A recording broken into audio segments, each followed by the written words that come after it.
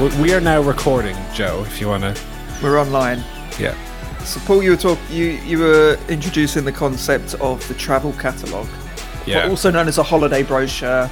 Basically, what they used to have before the internet to tell you what holidays were available. Correct. You look through pictures of the hotel, pictures of the beach. Here's the price. Blah blah blah. Yes. Yeah. What about them? What would you like to know?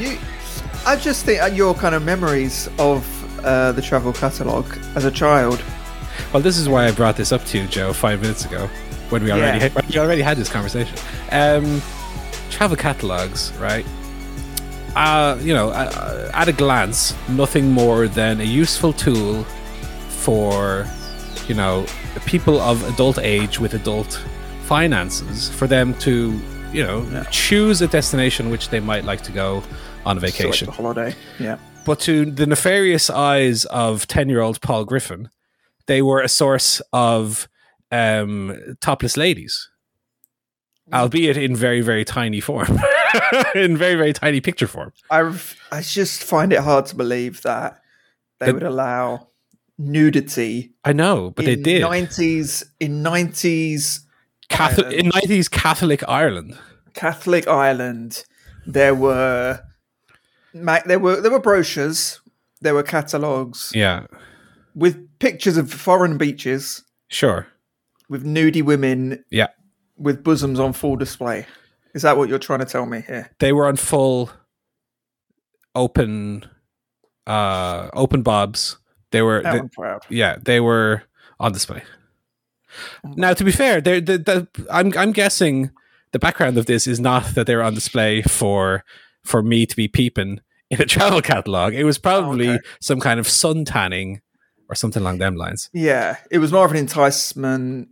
It wasn't enticing people on the holiday. Ooh, Well, when I saw that, I said, I tugged at the Mammy's jacket and said, "Mammy, let's go to this place. It looks really good."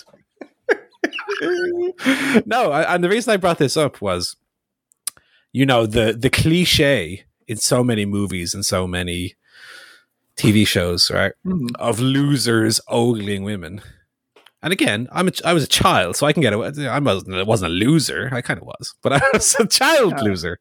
Yeah. But the cliche is, the Sears catalog, the whatever catalog, Victoria's Secret catalog. Yeah. But kids don't get their hands on them catalogs, Joe. Yeah. And as you're moving from your childhood into your teenage years, I don't know if you know this, Joe, but your body starts changing and you get these things in your head that make you think things. Yeah. And that was just a way, I guess, for me at that age to kind of, I don't even know what. Like I said, there wasn't, and I'm not getting graphic here. I'm not getting graphic. No. There was no further action taken. That's all I'm saying. All I did was look at it and think. You're just intrigued. You're like, what's going on here? What is going on there? I was intrigued. I don't think I was confused, Joe. No. I knew what was going on. No, I'm not. I said, that is a boob, and I see it. More like in a, ooh, hang on. It was a bit of ooh, hang on going on, for sure. What are we seeing here? Yeah. It was discovering a kind of source, kind of a new world. Yeah, well, the funny thing is, I think this was even one step further removed. When you think nudity, right? You obviously have your spectrum of nudity. I would say this was even one step backwards from like saucy postcards. This was almost not nudity. It was so mundane. Yeah. I don't know why I brought this up at all. Like I understand that this conversation is doing me no good, given that I'm having this out loud with you, but also in the room with me is my loving girlfriend, who I don't think has ever known about my love. Perverted. No, there's no perversion. This is a very not perverted. This, in fact, is actually amplifying my innocence at the time. Yeah, was that healthy? Because you hear, whether it's movies, TV shows, podcasts, whatever it is, you hear the stories of the Goonies style kids on adventures. Oh, they found a dirty magazine in a sewer grate, or they found their uncles or their fathers, whatever. All I had, Joe, was Villarreal or Tenerife, Mallorca, with an image no bigger than, maybe 2 postage stamps side by side. Yeah. No, Norcas in Mallorca. That's what you're after. The only thing I can think of as a kid where there was a little bit of kind of naughty stuff would be in like comedy. You're in a lot of comedy movies. There would be some bit of, some nudity going on, like but it wasn't graphic. Carry on kind of movies with Babs Windsor, that kind of thing. Yeah, but exactly. But because it was a comedy, it wasn't sexual. It was just funny. It was like, it's a pair of boobs. It's funny. And the one I remember is Airplane. I think it was Airplane 2. Yes. Oh, 2. Okay. I can't remember what might have been one or two. In one, there are in one for sure. Now we're boarding into perversion because I only know that because I've watched Airplane fairly recently. Yeah. Not that I have some catalogued memory of. Have I seen that in a movie somewhere where it's like they know the time code and stuff like that? No, that's perverted. That's perverted. Yeah, but yeah, I kind of remember that. But someone runs down the aisle in Airplane, I believe. Now, the one I was thinking of, they go through the X-ray machine at the airport. Okay. And it kind of shows all the women completely naked, not an X-ray. It just shows them with their clothes off. Right. And of course, it was the 70s or the 80s, so that wasn't perverted. It was just funny looking at a woman's bubbles. But yeah, I kind of remember that one and going, "Oh, that's a boob. What's going on there?" Because obviously you wouldn't normally watch a movie that had boobs in it as a kid, unless it was a comedy movie like that. And Police Academy as well, I remember. I think the first one, maybe first or second one, had a few boobies in it. So that was the time. That was the 90s. You couldn't, log on and fill your boots, so to speak. It was just glimpses of boobs. But again, I guess my point is that this was just innocent, blossoming into a man in a sense. But it was even 2 steps before that. I don't know why I even started this conversation. I'm starting to feel a little bit embarrassed by the fact that this has been brought up at all. But it's a thing, and it's a thing of the past. Email him. Email in. Did you see a travel catalog? Might have been Thomas Cook. I don't know the brand. I think it was the color yellow was coming to me for some reason. The yellow and red branding. I don't know what that means, but it happened anyway. Yeah. Welcome to the Chair Shot Podcast, everybody. This is a Chair Shot Podcast. Yeah, Barry's having computer trouble, which is why we eventually gave up waiting and just went straight into a nice cold open there. Yeah. Talking about the boobs. What have we got coming up? What we've got coming up, Joe, is Life Guff. Oh, all that stuff that happened. Oh, remember that? Brilliant. Music Guff. I've listened to 2 albums, and we're going to talk about them. One of them pretty good, and one of them I already listened to before, but I'm going to talk about it again. A bit of Telly Guff. British Bake Off had its finale. We'll be recapping that. Movie Guff. Ooh, lots of movies. Some of them Christmas themed. Naughty. It's not even December yet, lads. That's not loud. Game Guff. Some people have been playing video games by the looks of it. And I have an email from our good friend Will, and I will be reading it out later on. We've also got a quiz, which hello. We will still do even if Barry can't get on, because it's a very specific to this day quiz, so it won't make any sense next week. But let's go. Let's talk life. Let's talk life. Okay. I just finished working on the downstairs bathroom, putting the sink, putting the toilet in with my friend Sean. The 2 of us were 4 hours putting that sink and toilet in. Wow. Finishing at 7:58, 2 minutes before the start time for this podcast. So just in time for this, which meant that I did not get to watch a lot of the football. But, learning skills, applicable skills, how you stop the water when you take a sink out, how you put it back in, all of that. So it was a voyage of learning and development. So I was very happy with that. We got it in. It's all done. Happy days. I haven't quite christened the toilet yet, but that's coming. Oh, dearie me. Got the haircut as well. Nice snazzy do. Although I had it quite the trial getting it done, quite the endurance test. So pop down to where I usually get my haircut, down to Village, right? Sign on the front says open. I see it from across the road, right? They're open. Nobody's inside. Here we go. Great. Because sometimes you get down to the barbers and it's you're fucking waiting half an hour, and especially in COVID, I don't be sitting next to people and all that. So as I approach the door closely, I notice, yes, indeed it says open, but there's another hastily put together sign next to it. We'll be back on 1 o'clock. I look at my watch. It's 10:30 in the morning. The door is indeed locked. There's no one there. Okay. There's another barber up the hill. Head up the hill, up to where the local Super Value is. On the way, noticed that one of the chip shops that's been there as long as I can remember has permanently closed down. Oh. Tip of 40 to the curb for Macari's River Forest. We've had Macari's in this town. It's lovely. Yeah. I to be fair, I hadn't eaten there much. There's 2 other chip shops in the town. That one is just gone, unfortunately. But anyway, I go into the hairdressers / the barbers. She is cutting another person's hair. No problem. There's no one else there. I go in and sit down. She finishes up and she says to me, in you go, right? Into the chair. Now, I've noticed that the previous person paid with cash, right? And I just want to make sure, I say to her, you can take card here like every other business in the world.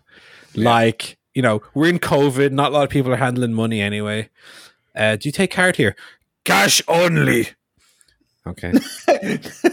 Sorry. Was she guarding someone from John Wick? No, she was guarding the gold underneath the bridge. Okay, I say I'll go find an ATM. I leave my jacket there as, I guess, some kind of sign of I'm first in the queue, no matter if other people are around. And there's like a supermarket right beside. So I ran into the supermarket, run to the ATM. There's an ATM at the back of the shop. Put my card in. Your card is not enabled for use with this ATM or something. It's one of those generic ATMs that's not linked to any specific bank. Right. One of these internationally ones. Take the card out, put it back in. Same thing. I try a third time. You never know. No. So I have to go. And my least favorite thing to do in the world, I had to use my card to get cash back. So I grabbed just a packet of chewing gum and go up to the counter. I don't know. Do they even still do? I have to be like, do you still do like cash back? Is that still a thing that people do? Oh yeah, no problem. Okay, can I get like off this? Because I know when I used to work in a Centra, which is like a gas station, petrol station shop, right? You could only do cash back off a purchase of more than €5. I'm not spending €5 to get like cash back. But anyway, can you give me cash back on this little chewing gum? Yeah, no problem. €20. Get it done. I've signed a little thing, proof that I got the money or something. I don't know. Run back, get the haircut. It is fairly nice. It's a little bit long on top, which is what I asked for. You know, while I still have it, might as well enjoy it. So lovely little haircut. Got that done. Very happy with that. Been at the gym a lot. I woke up at 10 this morning, set an alarm because I was in the gym at 11, clanging, banging. And I'm going tomorrow as well. So the sexification is really going pretty well. Although I'm heavier than I was at the beginning, but that's obviously the muscles. Pain and gain. Yes. And what else? We had obviously a bit of footy, Joe, in the week. Ollie's gone. Big Mickey Carrick is in. Oh, here he comes. 1 win, 1 draw from 2 games. Sancho scored in both, something he didn't do under Ollie at all. what's your take on proceedings? And it looks like it's going to be Ralph Ranick coming in. Ralph Ranick. Yeah, I mean, he had to go. I think we all knew that. Yeah, I think he might have already been gone last time. I think we discussed this. Yeah. He had to go. I think, I don't know. It feels like another waste of a season. Just now that we're going to have an interim coming in, and not kind of moving forward. It feels like we've already wasted about 8 years since Ferguson left. But what's a few more months? I was pleasantly surprised though with the announcement of the interim manager. Mainly because I was expecting like Phil Neville or Steve Bruce, and instead we got the godfather of the German Gegenpress philosophy, who I think could do a lot. I mean, I don't expect him to do much, as a manager in 6 months, but in terms of kind of philosophy and recruitment, I think it's actually a surprisingly good appointment. I think it's what we needed. So quite happy. Yeah, I agree. I had rock bottom expectations for what that was going to be, and it's a name that I wasn't necessarily super familiar with, but at this stage, I will take any kind of philosophy, as I saw on the punditry after today's game. It's like, where's their plan been since before Monday? Which is a good point. So I'll take any kind of plan, whatever it might be. Didn't get to watch much of the Chelsea game today. I saw about 15 minutes of it. Saw the goals, obviously. But yeah, I would have taken a draw. I would have taken a draw away at Chelsea going in, so I can't be anything other than happy with that result. And 2-0 away at Villarreal in the last day to qualify first in the Champions League group. After, I think, at a point in the previous fixture, we were bottom of the group before we turned that around to win the fourth game, I believe it was. So to be through as winners of the group is not too bad at all. So we have Arsenal on Thursday. There's midweek Premier League fixtures, which I'll be looking forward to. Those are on Amazon Prime, I believe, in your side of the world, or on Amazon. Anyway, they're on Premier Sports over here in Ireland. We don't get the Amazon games. They're on pay cable, basically. We get it as part of the Sky Sports package on Sky. So I do have that channel, so I'll be watching those games. Although the Man United game, I believe, does clash with MasterChef of the Professionals. Unfortunately, so we'll have to see how that goes. Yeah, which one will disappoint you more? That is the question you have to ask. Yeah. Well, we will see. Anyway, I believe that is all the live golf for me this week. How about you, Joe?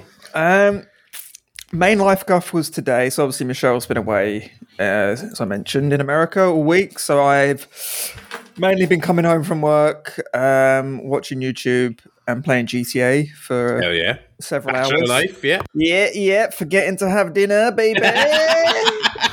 eating some crisps when I get hungry. And staying up till 2 a.m. because I forgot that you have to go to bed. Oh, we all do that. So that's been the week. But I did today have a very nice trip out into central London, where I went for the first time in probably, 17 years. I went ice skating. Ooh. Now, there's a lot of kind of pop-up skating rinks that seem to spring up in November for the festive season, kind of around town. So a friend of mine had booked some tickets. He said, "Hey, you want to come?" I said, "Well, why not? Let's give it a go." Haven't done it in a long while, and I have to say, last time I went, I was pretty shit at ice skating. I fell over constantly. Because I think I tried to go really fast, thinking, I can ice skate. I can go really fast. Then just constantly fell over. So this time I was a lot more kind of reticent. And I think the four of us, none of us were actually particularly good at ice skating, and we're all terrified of falling over or not even really knowing how to ice skate. So basically, it involved us just kind of clinging to the side, the boards on the side, and just pulling ourselves around, which was quite fun, you know. But yeah, there were lots of people just kind of whizzing around, and I'm like, oh, I don't. How do you do that? Like, I just don't understand the kind of mechanics of how to ice skate. So I was just kind of shuffling my feet to move along and avoid falling I think that's over. it. I think that's basically it. That's more or less it. You know. So, and that was good. That worked. Didn't fall over. There were a lot of kids there, though. It was the only thing. Lots and lots of kids. And the thing with kids ice skating is that they're very, obviously low to the ground, low center of gravity. And then they're all made of rubber as well, so they fall over and they're straight back up. Whereas of course, if I fall over at 37 years of age, I will probably smash into sort of infinite pieces, like some sort of crypt keeper who's been unlocked from a curse. But overall, it was quite fun. To be honest, we had an hour session booked. We did about 35 minutes. Went round 3 times. Yeah, you get your fill. Yeah, and we had our fill, and then we went to the little kind of pop-up restaurant that they had there. Had something to eat and had a boozy hot chocolate. So they had some lovely hot chocolates with your choice of amaretto, Baileys, or whiskey. So I don't know. It's Baileys hot chocolate. I was just about to say Baileys. You got to go for the Baileys. Gotta go for the Baileys. So that was very, very nice. So. Yeah, it was a very fun day. Got to go ice skating and nice hot chocky. So feeling Christmassy. Yeah, I think my life golf was much the same. Getting in the festive mood. We did decorate the apartment on Friday in preparation for the toy show, of course, which me and Paul will talk about shortly. It was nice. We got all our decorations up. We got some lovely new fairy lights that run the length of the apartment, which maybe is a testament to how small the place is, but they are quite nice. Got them up and going, and I was quite lucky in that I was finished my actual Christmas shopping for other people already. I'm basically done, but I did partake in a teensy bit of Black Friday shopping. Just because, I wanted to treat myself. I got everyone else's gifts. I'm going to go in and treat myself. Got my bonus from work, which is always greatly appreciated. It's a voucher, so that's my excuse. I could use it to pay bills or shopping or something, or I could just GameStop, pop down there. I did snag 2 good deals that were like 2 of the better deals. I think I never really do the Black Friday thing. Last year, me and my girlfriend both bought a toothbrush because it was like the one that was on the front page of Amazon, and it's like marked down from like 200 quid to like 50. One of these fucking Bluetooth, we tell you when to move to a different part of your mouth, multiple different speeds. We bought them last year because they were so cheap, and it was literally the promoted thing that they were like, buy this. Other than that, I never really do it. First of all, I think the online ones are never really that good, and second of all, I've never really seen a great one. I've never really bothered going in to try and find a great one in a physical shop, but I did pop in there and I got two games I was really looking forward to, and I'll be talking about one of them in Game Guff. I got the new Life is Strange, which I'm very excited to get stuck into, and I got that new Guardians of the Galaxy game, both at nearly half price. So I was like, that will do nicely. That the Guardians, that's fairly new as well. So I was like, that's a snazzy little get. And then I did, as a favor to my dear girlfriend, I did pop into Smith's Toys on Saturday to get some Lego for her nephew. And let me tell you, I thought it'd be no big deal. I was like, yeah, I'll go in. I'm not doing anything on Saturday. Her niece was visiting us, and I said, look, I'll get out of the girls' hair. I'll let them have some quality family time. I'll go and I'll procure the Lego, and I'll have a potter around Smith's myself, see if there's anything good to grab my attention. Oh, baby, was that not a great place to be on, the Saturday of Black Friday weekend? Oh, God. Multiple people walking around with trolleys like they were doing the big shop in Tesco, and just flinging things in there, and again, Tesco style traffic jams where 2 people with trolleys and 1 person trying to restock the shelves were down particular aisles. And of course the Lego aisle, of course, because it's Lego, it's still the most popular thing in the world, absolutely ham. kids running around, staff members turning grey haired just by the minute. Oh my goodness, it was absolute mayhem. I did get out with my life, thankfully, and I got him. I was in charge of picking the Lego, so I got Spider-Man and Ghost Rider versus Carnage, which I'd watch that movie, and it's got a big cool. It looks like Dom Toretto's car that Ghost Rider drives. So I was like, that's good. I'll get that. Yeah, I did. When I was getting my own, when I was in GameStop, the staff, it actually wasn't too busy the time I went there, which is great, but the staff looked like they'd had a very long day. So I went up and I was just kind of like, I had like a PS4 copy of Life is Strange. And like, excuse me, not to be a pest, but do you have a PS5 copy of this? Because I have a PS5, so I don't want the 4.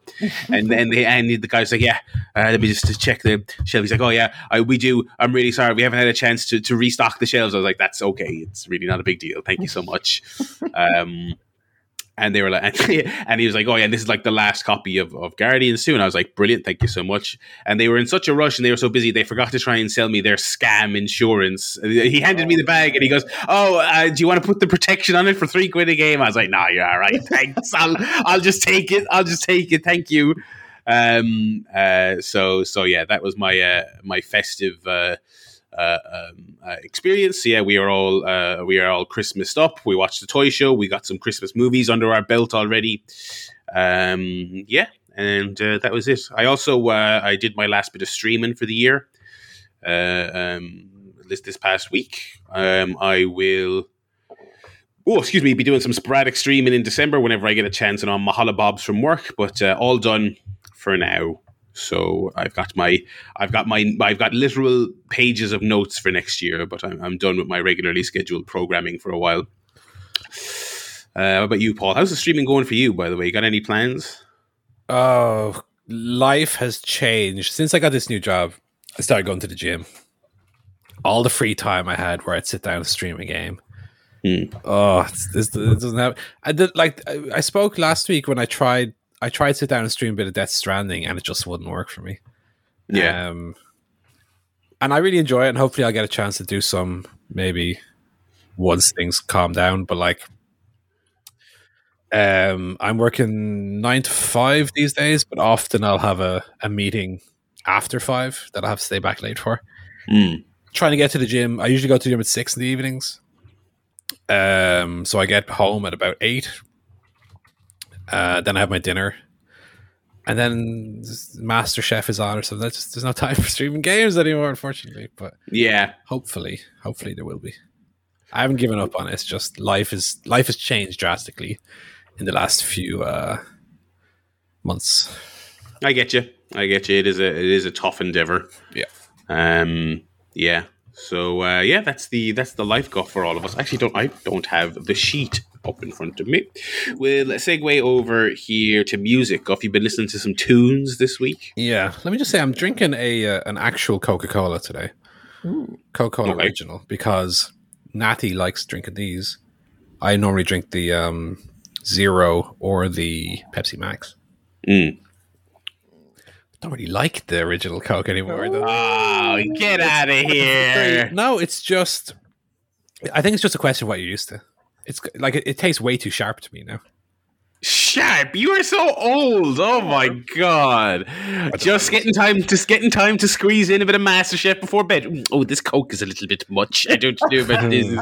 Oh goodness gracious! No, this is dairy milk, 30% less sugar is. A bit under for me. Oh, the regular dairy milk a little too tart. A little bit too tart. And if they're too tart, I just sprinkle them with confectioner sugar. Season 10 of The Simpsons, that joke. Just about. I'll allow it. Yeah, I did listen to some tunes, as the kids call them. I listened to that new Adele record, as I said I would. I believe it's called 30. Which I have to imagine is some reference to her age. Is she 30 now? It is. That's the albums are all her age. It's 21, 25, 30. Yeah. Am I right in saying that? Anyway, maybe the listening environment wasn't perfect, but I listened to this entire album at the gym while I was working out. I thought that Adele's 30 was bloody good. Okay. I really enjoyed it.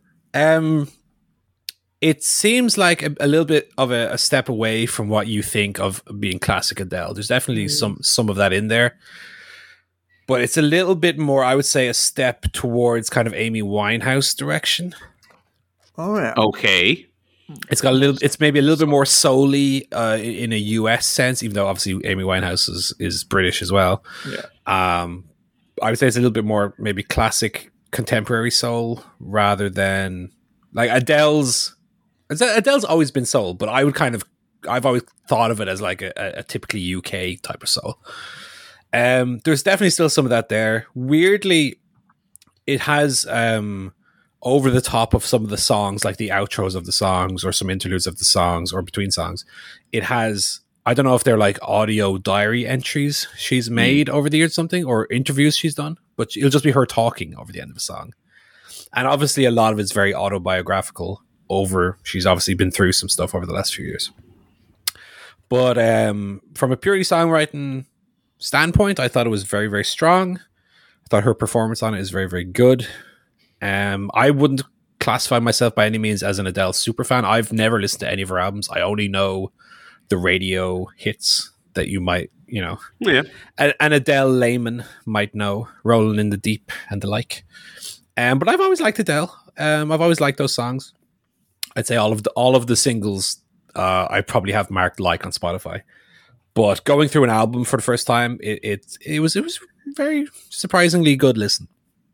It obviously mixes from like ballads to the more energetic, upbeat, I've been down, but I'm coming back up type stuff. But I would definitely give it a recommendation. I thought it was very, very good. And that's, again, coming from a not necessarily Adele super fan. I thought it was very, very good. I also listened to Adele. Oh, we have a double music off. Double whammy music off, okay. On Friday morning, I think, on the way to work. Okay. I didn't really like it, if I'm honest. Oh no! Wow! Time to fight! I didn't think it was bad. It was just none of the songs really kind of grabbed me. It just kind of was playing, and I was like, yeah. Okay. I think the second half is maybe slightly stronger than the first half. Would you agree on that? Or the inverse? I think I'd lost interest by the second half. So maybe it was better, but I just kind of was like, eh. But there's a song where she's playing clips of a kid talking. Do you know the one? Yeah. And I was like, I don't like this at all. It's something like, Mummy, why are you sad? Yeah, stuff like that. Yeah. Oh, yeah, I'm a bit sad. She says, I'm feeling a bit confused. Yeah, I love your daddy. Your daddy gave me you. But, yeah. No, thanks. It is more soulful, and I think it's kind of very different from our previous albums, which is good because you could just put out the same kind of ballads and the big radio songs, but yeah, it wasn't one for me. Okay. But not to say it's bad, just not something I would really enjoy. But yeah. Well, we've got the full spectrum of opinions then. Yeah. I'm neutral. I'm in the middle. I haven't heard it yet. I may listen. I need to get caught up on my 2021 albums. I've listened to a couple this year, but I still haven't listened to Adele. I haven't listened to that new Bill Eilish. Which I think I've been saying I was going to listen to since it came out. So I think we'll have a better spread in our awards this year than we typically do on the album front. Oh yeah. I've been thinking about that in the middle of the week. I was trying to. So I never actually made a list of all the stuff I listened to. So I don't know how you'd find that. No, Spotify isn't great for like. What did you listen to this year? Yeah. Apart from it's like Wrapped, but even then it's not like these are the albums you listen to. But I definitely have a few front runners in my head of the stuff that I've enjoyed the most. But I also listened to CKY's Fuck You 2020 live album, which is, you people might remember, is the only vinyl record that I own. Mm-hmm. I've had it on vinyl since I got it in July or August or somewhere around then. They finally put it up on Spotify for everyone to listen to and enjoy, including myself, because I love listening to an LP. I love listening to a vinyl, but I also love the simplicity of putting it on Spotify and listening with your expensive Bluetooth headphones on a walk. Like I like that. So I think I've already reviewed it, so I won't review too much else. I really love it. A lot of CKY diehards don't appreciate the change in singer, but I think it suits the sound still pretty well. And I like all the new songs that they've released since the previous singer departed. So I don't have a very strong feeling on that. I enjoyed the before and the after.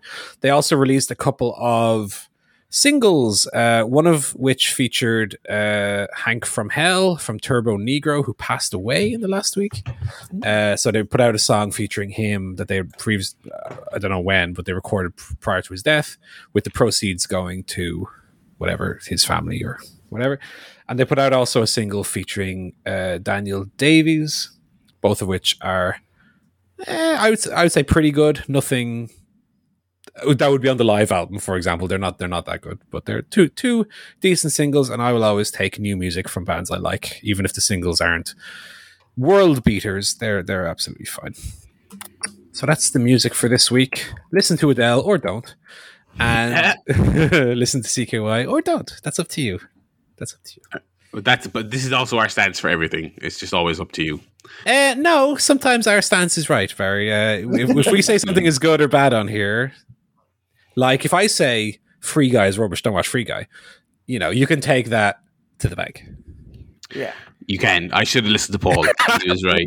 I won't bring that up anymore as a petty point of why you didn't listen to me. At least no one on here has watched Red Notice yet, so I'll let you. That's true. I feel like I will eventually, but I have why not did yet. you watch it? It's so bad. Completion's sake. It's one of the It's like no, it's like one of the biggest films of all time. It's basically matching Infinity War. I don't know if you've seen this, okay, but yeah. Anyway, let's to the person who watched it for completion's sake. Right, it's the 44th Rock film I've watched. Oh, God, what a life you lead! I know, I've seen them all. Well, much better than that. Not featuring The Rock, which is probably why it was good. We watched the Late Late Toy Show this week. Paul. Yeah. What did you make of it this year? I thought it was really good. So did I. The funny thing about the toy show, well, let's just reset for people who have maybe jumped on this podcast since last year. Don't know what the toy show is. So the Late Late Toy Show is an Irish institution. Is a special edition of the Late Late Show, not to be confused with that monstrosity James Corden over in the US, what he does. It's like an entertainment / current affairs talk show. It's similar to, I guess, your Jimmy Kimmels of the world, but with more of a current affairs lean. And yeah, it's like lean. It's kind of hard because I always think to compare it to those things, but like it's not really, because it's not funny. It's funny if and when they have a comedian on to do a few bits and plug a thing. But then it's like, okay, here's Tommy Tiernan to plug his latest stand-up. Oh, Jesus, aren't women bad drivers? And that's very funny. And then the next segment is like, and now we have Tomas Pobol from Cavan on. He's a Fine Gael councillor to discuss whether or not he wasn't present to vote on the veto for the pedestrianisation of Main Street. Now, Ryan, there's an awful lot of nattering going on the radio that I was not present at that county council meeting, and it's absolute hogwash, right? No, it is. No, I'm going to have my say now, and it's that, and then sometimes Bono comes on, and there's also a bunch of moments that are somewhat infamous from it that were like maybe not intentionally funny. But Boyzone went on at the peak of their powers and did a very cringe dance. Yeah, that's true. They'll have like they had Ed Sheeran on Toy Show this year, which I thought was a pretty good get. But on a typical episode, they'll have Ed Sheeran's going to be performing, and up next we'll have a woman whose family was murdered. Yeah. It's like, what is this total shit? But anyway, that's what it is, right? But once a year, they do this toy show where they have children on, they play with toys, they talk about the big toys of the year, and every Irish kid, even grown-up kids like us, watch it every year, and it's a good crack, because sometimes you have some mad kids on. So there's an element of like School Around the Corner, or an element of kids say the wackiest things to it. Definitely. What I will say is, every year it seems like they go a little bit further in one direction. So let me explain what I mean. Last year was very tug on the heartstrings, emotional. They had little kid on who, whatever, beat cancer, which I also did this year. They had the little boy in the wheelchair with the give a hug card that went viral in Ireland. And they brought out his little friends from the hospital and stuff like that. This year, it seemed like they definitely took a big step back on that. It wasn't so much, rewarding kids who have been through hard times, which what it seemed like they changed to that direction. This year, too much just like messing and games. I felt like we went a good hour without seeing a toy on it. I was like, they I don't know why they did it that way, but they introduced they had these two girls on, right, who were like sports mad, and they were dancing around and talking about whatever toy they're doing. I don't even remember what toy they're doing. I don't remember either. Yeah, and they brought out the Kelly Harrington, Irish Olympian gold medalist boxer, right? And she was like, I want to come to your school and we do a training, And that's fine. That's the end of the segment. But no, then they did a game where they're like dressing through the years. I was like, what is happening? What is this? Why are we not going to the next segment where something else happens? So it felt like very stretched out artificially. There was, with stuff like that, there was a little bit of forced fun about it as well. Whereas, like you said, I think kids say the darndest thing is kind of the good example. It's like you get a kid on to show us his farm set that he's playing with, and because he's a 6-year-old and he doesn't know any better, he goes, and you pull the calf out of the arse like my daddy does back home. And that's the joke. It's because the kid doesn't know any better. But also, I think part of the problem is also this year, I can't say statistically if this is correct. I felt like the kids were a bit older, generally speaking, this year. And so a lot of them felt like they were a little bit in on the bit. And they knew that they could give the host a hard time and they could try and be funny and get their stuff in. And so it was a little bit more kind of like, all right, this kid's just going ham because they can go ham. There was also the highlight for one of the highlights for me was there was a kid who he had a whole section of toys to show, and one of them was like a missile shooting game and a toy gun game. But the first thing he showed off was like a little toy kitchen.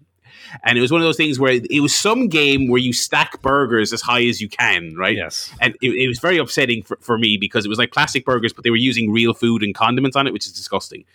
And I think it's supposed to be kind of like a food Jenga type thing. But he had a real, like from a diner, a real bottle of ketchup. And so he did not want to play with the missiles. He did not want to play with those. Every time Ryan Turbot turned around, the kid literally just went back and just literally would just squeeze a ketchup bottle. He wasn't even shooting it on the ground or on the host or in the audience. He was just like, I'm playing with this fucking ketchup bottle. And it's the classic thing of the kids liking to play with the box more than the toy. But yeah, there was a little bit of kind of the kids were in on it. There was the kid who was a little sip in the book segment. There was a kid with a. Oh, let me tell you. Oh, she's gonna hear this and tell me I shouldn't be saying it on air. Brona was so upset because she loved the book segment and because she was a book kid growing up and she loved hearing about the books. And she was disgraced that they denigrated the book section with hip hop and songs and dance and tomfoolery and not reading books. Yeah. Which, to be fair, she was kind of right. I agree. They completely bastardized the book section this year. Yeah, it was kind of like always the holy space away from the stupid toys. They always do a bit about read books. Books are important. Books are great. First kid, what book's he reading? Fucking The Rapper's Journal. How to write rap songs, right? He goes, right, I have a list of... I'll read out a list of the most common words that appear in rap songs, right? Biggie, bounce, blunts, so blunts get said on this kid show, right? I thought it was going to be a children's book, like I hang out with my pal Sam. His sandwich has ham, but like no, it's like Biggie blunts. I'm supposed to say bitches next. I couldn't believe it. He was about 6, by the way. Yeah, and somebody goes to him, "What's a Biggie?" And the kid goes, "Oh, something big, probably." I was like, you little shit. Name 3 of his albums. Fuck you. So that was very funny. Yeah, then he got up, right? And rapped the clean verse from Lose Yourself. Yeah. A song that was released before he was born, surely. 15 years, but like a long time before he was born as well. That would be the equivalent of me going on the Late Late Toy Show in 2000 and I don't know, fucking singing Old Man River or some shit. I don't know how this child even knows that song. But anyway. And then they had a girl who allegedly likes books, right? But really plays the French horn. That was her real reason. Oh, God, yeah. She was like, "You're reading Wizard of Oz or something, right?" Anyway, fuck that. Play your horn, love. And she played it like a little. Like they have a bunch of musical numbers throughout the show every year, and they were pretty good this year. Yeah. But they just interrupted this segment with her playing the French horn, and it's kind of like, yeah, you're right. Usually, the book segment is a break from the chaos. You go over, and there's a little girl, and she's very quiet, she's very mousy, and she's got big old, Coke bottle glasses. And Ryan Tuberty goes, "What are you reading?" And she goes, "Well, I'm reading The Wizard of Oz, and it's about how you can find courage, and with friends you can do anything. And also, I'm reading a book called On Madra Ma. It's a Irish book." And Tuberty goes, "Irish language, very good. We love to support the Irish language being great." And she goes, "Yeah," and it's called On Madrama, and it's about a good dog from Tipperary, and he doesn't have a bone, but because he's a good dog, he gets a bone, and I think that's really nice. And he goes, "That's lovely. Well done. And this year, it's like, yo, my bitches are getting high on bloods. Got my French horn. I'm like, what is happening? I liked it. It was about books back in the day. They also had the another trope that Irish people go mental for is the vehicle segment, where all the kids come out in bikes or go-karts, and it's like a little parade of the hot bikes or trikes or whatever the thing is that year. They also stopped that segment in the middle for a musical number. A lad comes by on a go-kart, Mario Kart style go-kart. Tuberty says, "Oh, stop there just a second." And he gets your man to get out of the go-kart, take his helmet off, and Tuberty goes, "I hear you have a talent. Do you want to show us?" And I swear to God, of all the talents, right, he can sing. Right? Do you think he sang Thinking Out Loud by Ed Sheeran? No. Do you think he did I don't know, whatever, like he did Lose Yourself by Eminem? No. The kid did a straight-faced version of Ave Maria, right? Like he's fucking doing the intro to a Hitman game. And he just stood up in the middle of the bicycle parade and Ave Maria. He was really good, but like absolutely bizarre. But also, they had a DJ kid who had been on in a prior segment standing behind them, obviously been told, right, you need to look like really surprised by how good this Ave Maria kid is. So you have this kid singing Ave Maria totally without an ounce of irony, and behind him you have a kid he's looking like degree a kid behind him who looks like he's in NXT and his opponent just kicked out at 2.999 right behind him. He's like, "Oh." It was so over the top. The DJ kids were good as well. They again so that was, I think, probably one of the first times they've had the musical acts are always kids from local theater school or a national school or whatever, and they sing a choir or they play an instrument or whatever. This is the first time I recall they had a DJ on, right? And it's a frequent trope that sometimes the kids get gifts, like special gifts. Yeah. And so yes, he says, you mix this on like your dad's laptop, and he goes, "Yeah, but it's kind of slow." And so the kid got gifted like 10 grand worth of like computer equipment and sound mixing. I was like, what the fuck? The rest of them get bikes. Like, what are you doing? How is that fair? Yeah. And he had his little brother with him who was like his hype man, who was great value, by the way. Yeah. But he says to the big brother, "Are you taking all that home?" Which was very funny. Oh dear, yeah, it was good, and they did have the feel good stories. They had the kid who beat cancer, and wait, let me talk about the kid who beat cancer. Right, go on, Finn, the kid who beat cancer. So this lovely little boy, he talks about the toys, and Tuberty starts like, "Okay, and what happened to you last year? Didn't something happen?" So this kid had cancer, right? Beat cancer. Rang the bell, symbolic of you beating cancer, right? The problem was because of COVID, the people weren't there. His family, like I think his immediate family were, but people weren't able to go see him ring the bell. Yeah. So they bring out a bell for him to ring, so everybody can be with him when he rings the bell because he beat cancer. He grabs the bell clang or whatever it's called. Ding, ding, ding, breaks it off. Yeah. He breaks the bell. He was so enthusiastic, he just tears it off. Very, very funny. I thought it was kind of perfect in a way. It was kind of nice. And then he was a Lego kid, and he got a trip to the actual Legoland in Denmark. Yeah, Denmark. That's it. Yeah, so that was nice. They had some of the music acts were they're usually quite good. I mean, it's kids choir and stuff. So it's not amazing. They had one girl on who was hard of hearing. She had 2 hearing aids in, and she played the harp, and it was genuinely fantastic. She was so talented. That was really great. I feel like every year there's like 1 or 2 where you're like, oh, that's like that kid's crazy good. My personal highlight before we move on. First of all, the celebrities were very limited. I think because of COVID, it was basically just Ed Sheeran and Kelly Harrington. A good get, to be fair. A good get, fair enough. But they had a last year was heavy on COVID stuff. Like I think, and that's why Paul said last year they went heavy on the feel good stories. I think because they had to. Everyone loved last year's show because it was a bit of a mending kind of feel good event. This year less so. They had some stuff here or there, and one segment they had was they're like, okay, and they had a little forest area with nests in it with messages in them, and they're like, oh well, these are from our friends and our relatives and our compatriots across the world who weren't able to make it home to watch the toy show with their friends, so they've sent messages, and they would eventually read some that were from Boston was one of them, London was another one, blah blah blah. Irish people emigrate, that's what they do. The first one he picked, he pulled it off a tree, opened up a letter, and he says, this is a message saying hello from Limerick. Like, the Joneses in Anacotty or something, and he goes, okay, well that's not that far away. 2 hours on the motorway. Oh, the toy show. Another thing they didn't do this year, my little favorite moment, a little trope of the toy show is for whatever the kids being on the toy show getting little gifts, it's just as good for adults to be in the audience.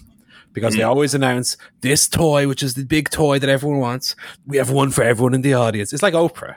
We have vouchers. Everyone in the audience. All they got was a Tesco voucher this year. Yes. Yeah. Oh. And I think one of a doll or something. Did they get that twerking doll? I don't know. Did they? I can't remember. Because actually, and Broda was asking once it was done. She's like, "Oh, they didn't have a games segment. Like they sometimes have a game segment." I was like, "They probably can't because all the so they're sponsored by Smiths. They're sponsored by Smiths, and so the whole thing is, and thank you so much to Smiths. All these toys are available in Smiths because they probably can't have a kid playing a PS5 and go and make sure you get one. Go out and get one to Smiths. If they themselves were even able to get one, which they probably weren't.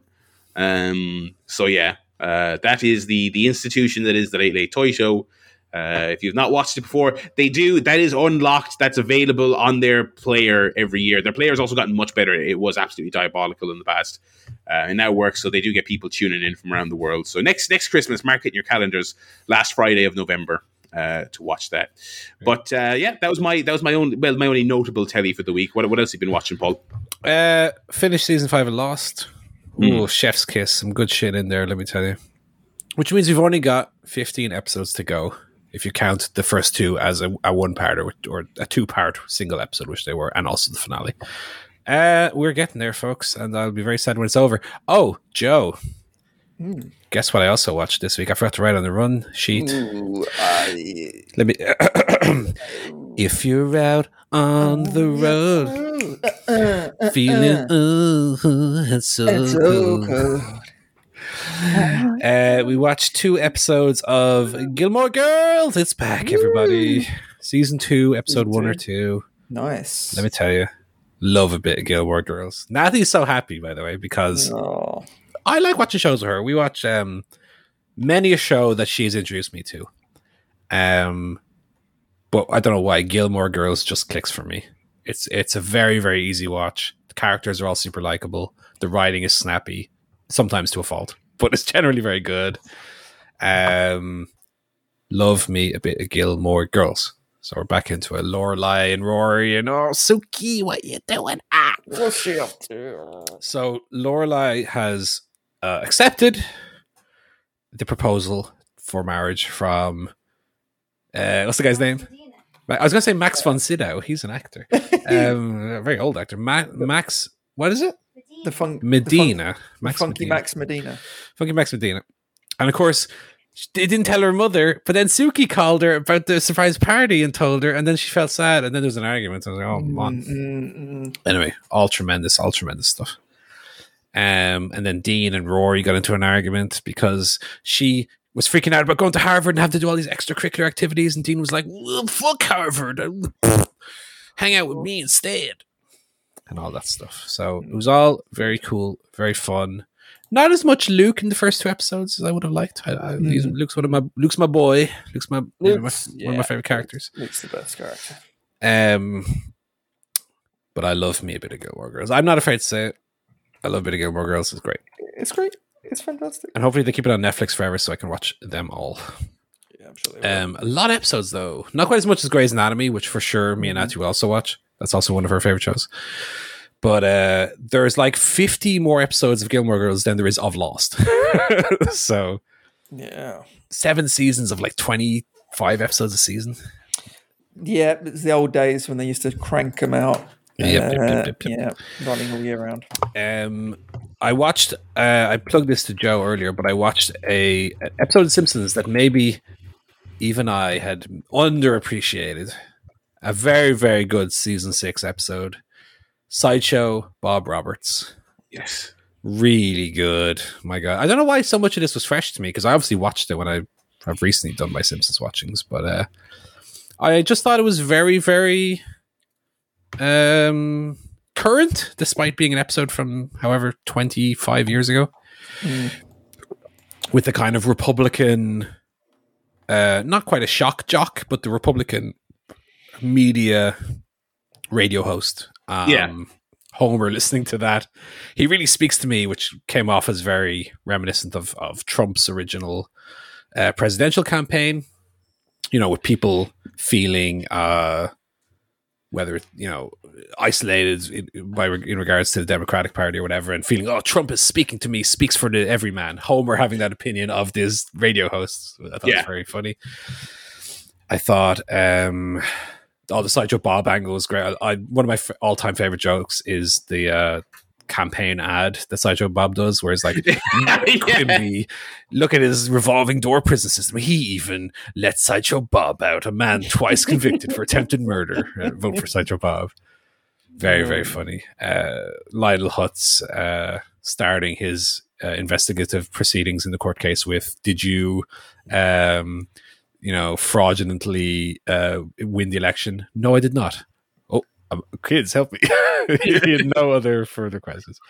Obviously, the allusions to like A Few Good Men, Can't Handle the Truth, all that. Yeah, very, very, very strong episode. Very much enjoyed it. And then the next episode, it turned over, was the best, and I know we can all agree on this, the best Treehouse of Horror episode of them all, Treehouse of Horror 5, featuring The Shining and the like. Yes. What a 1-2 punch of episodes that is. Absolutely. But season 6, let me tell you, that's the true golden age. Whatever about seasons 3 to 8 or whatever people say, season 6 is where it's at. Season 6 is perfect television, one after another, knocking it out of the park. Wonderful, wonderful stuff. And then, Joe, did you get a chance to watch the last episode of the Great British Bake Off? I didn't, to be honest. I will not spoil it for you. I don't know. Maybe you're waiting for Michelle. No, I know who won. Oh, you know? Okay. Well, I won't say in case people are catching up. But I thought the winner was deserved. I was hoping that it was going to be one of the other finalists. I had my hopes pinned on one of them. Natty had her hopes pinned on the other finalist who didn't win. So we were kind of disappointed in that regard. But we, like I said, we will not spoil who won the Great British Bake Off. Only that it was a very fun show to watch. I will say, in retrospect, now that the season is over, I don't know that Noel Fielding is a super great fit for it. I'm a big Noel Fielding fan. I like Mighty Boosh. I like even stuff he's done outside of Mighty Boosh. I quite like. But his comedy is a very surrealist one, for better or worse. And it just seems like he's there on British Bake Off to do a different style of comedy that isn't his style of comedy. And so it's kind of like, why is he there doing it? It doesn't fit him to be doing like lame pun cold opens and stuff. It just seems a bit forced to me. Yeah, same with Matt Lucas. He's quite surreal. Yeah, well, yeah, for sure. He's like Shooting Stars days and stuff like that. Yeah, they need to get that. That's why Mel and Sue. Is it Mel and Sue? Yeah, Mel and Sue were well, perfect. Sue Perkins, used to do it for sure. Because they're quite sort of like bit light-hearted and good partnership. But yeah, I mean, I think at least Lucas can kind of get out of the contestants. I feel like the contestants find Noel Fielding quite annoying. But maybe that's just my impression. But he seems to wind up a lot of them for better, or maybe that's intended. I don't know. But a good season. I very much enjoyed it. Maybe I missed the heyday of it, but even catching up now, I thought it was very good. And obviously, I've been watching MasterChef, The Professionals as well, which is going into its fifth week now. But yeah, that's been good so far too. Nice. I've been watching just a few episodes of a wonderful series that Paul and I both enjoy, Inside Number 9. So I watched the Christmas episode earlier in the week, the Krampus episode, which is a homage to kind of 1970s play for the day TV shows with very shaky sets and wooden acting, which is really, really fantastic with one of the best twists, I think, of all the episodes. So I enjoyed that, and I decided to watch a few of the other classic ones. So I watched the one, I can't remember what it's called, but the one that's in reverse order, with the estate agent and the woman moving house. Anyone who's seen it will know the one I mean. So that one's it's called clever. Once Removed. Yes. Spotted a few things I didn't spot the last time. That's a really good episode. Yeah. And I rewatched for the first time the Magician episode. Misdirection. From, I think it was, season 5. Five, yeah. I really like that one. That's a good one. That's one of the best kind of more recent ones, I think, in my mind. Really. Yeah, I still haven't seen season 6. Can you believe? Paul. I know. Come on. I don't know how I missed it. But yeah, I'm enjoying those. I might watch a few more. But always good. Always good. A very good show. A very good show. Thanks, Joe, for introducing me to it. I've decided. Yeah. Yeah, it's really That's good. been it for the week. That's our telly. We can jump in to movie guff here. I watched a film I hadn't seen before called Scary Stories to Tell in the Dark. I think I've seen this, if it's the one I'm thinking of. This is the kind of what if urban legend was a little bit more fantastical and not a serial killer. Yeah, it's like the good Goosebumps film. Kind of, yeah. Goosebumps wasn't. Yeah. I thought, and with that said, I thought it was good, but that's about it. I didn't love it. I thought it was okay. It's set in the 60s. By the end of it, the only thing I could come to the conclusion of with regards to why it was set in the 60s is so that they couldn't solve half the problems by having a phone. I didn't think there was much else to it. It's fine. It's a good one of those. Some of the effects look pretty cool. There is some creativity in it. It's all right. It's an easy enough watch. 90 minutes if you want something spooky to watch on Netflix. It is a period movie, and it's starring a bunch of kids. But I was kind of glad that it was not excessively Stranger Things-y, which I wouldn't have had much patience for. And then I am firmly in the Christmas movie mode now that we are post Toy Show. I did also watch, by the way, the first episode of The Simpsons and Marge Be Not Proud. Yeah. Two of the greats, of course, talked about many times on the show. Speaking of talked about many times on the show, I watched Krampus, which is now firmly in the rotation. I think I like Krampus more every time I watch it. I think it's really great. So thumbs up on Krampus as always. And then for the very first time, I watched Black Christmas, a 2019 film, since there's probably 700 movies called Black Christmas. This is the Blumhouse Black Christmas. I thought the trailers for this looked really good, and then it was one of those things. It was in cinemas for about a week, and then it was gone. I think it was probably a bit of a bomb. It's kind of a bunch of kind of somewhat nerdy girls in a sorority in the States. They stay on campus for Christmas, and they are set upon by a bunch of creepy murderers. There is some kind of conspiracy going on with one of the fraternities. I don't mind saying that because it's not so much of a mystery so much as very early on in the film, one of the girls goes like behind a door she shouldn't see, and there's like a satanic ceremony happening in the fraternity house. She goes, "Oh, what's going on there?" Anyway, I'm sure that won't come back up in the plot later.